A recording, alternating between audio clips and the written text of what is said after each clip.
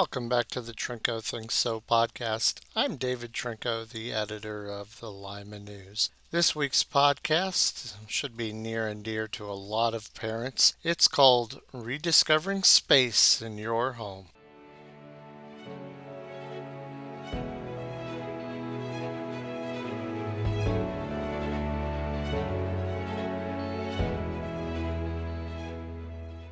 My family discovered a huge new room in our house last week.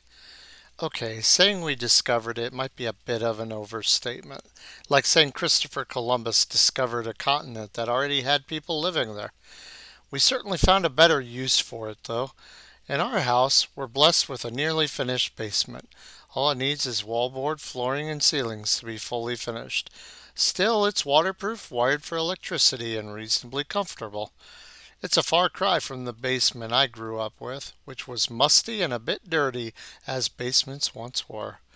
I recently discovered a new room in my parents' basement too, although it was actually a new room.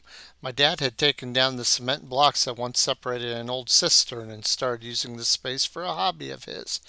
Anyway, back to our basement. It's also an incredibly convenient place to put things and completely forget they're there. Years ago, we had put a couch and a television with a game system there so our children could enjoy themselves and their games, while we could enjoy ourselves not hearing them or their games. Over time, it appeared our basement became a home for feral chairs.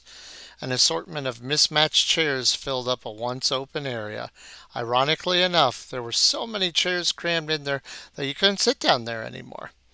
That further turned it into a space to move things you didn't need right now and kind of forget they ever existed.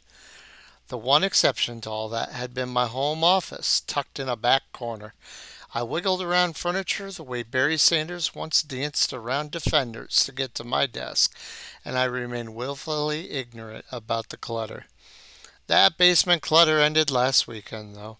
Our 8-year-old has hit that age where she wants a space of her own, just as her older sisters had once wanted that space in the basement. We began digging through the land of misfit seeds.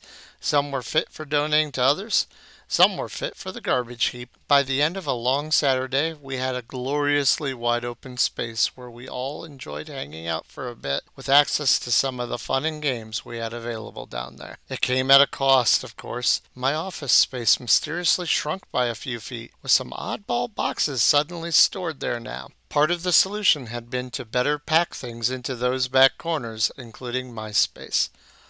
It seemed worthwhile, though, as we heard games and joy coming out of that new space all weekend long.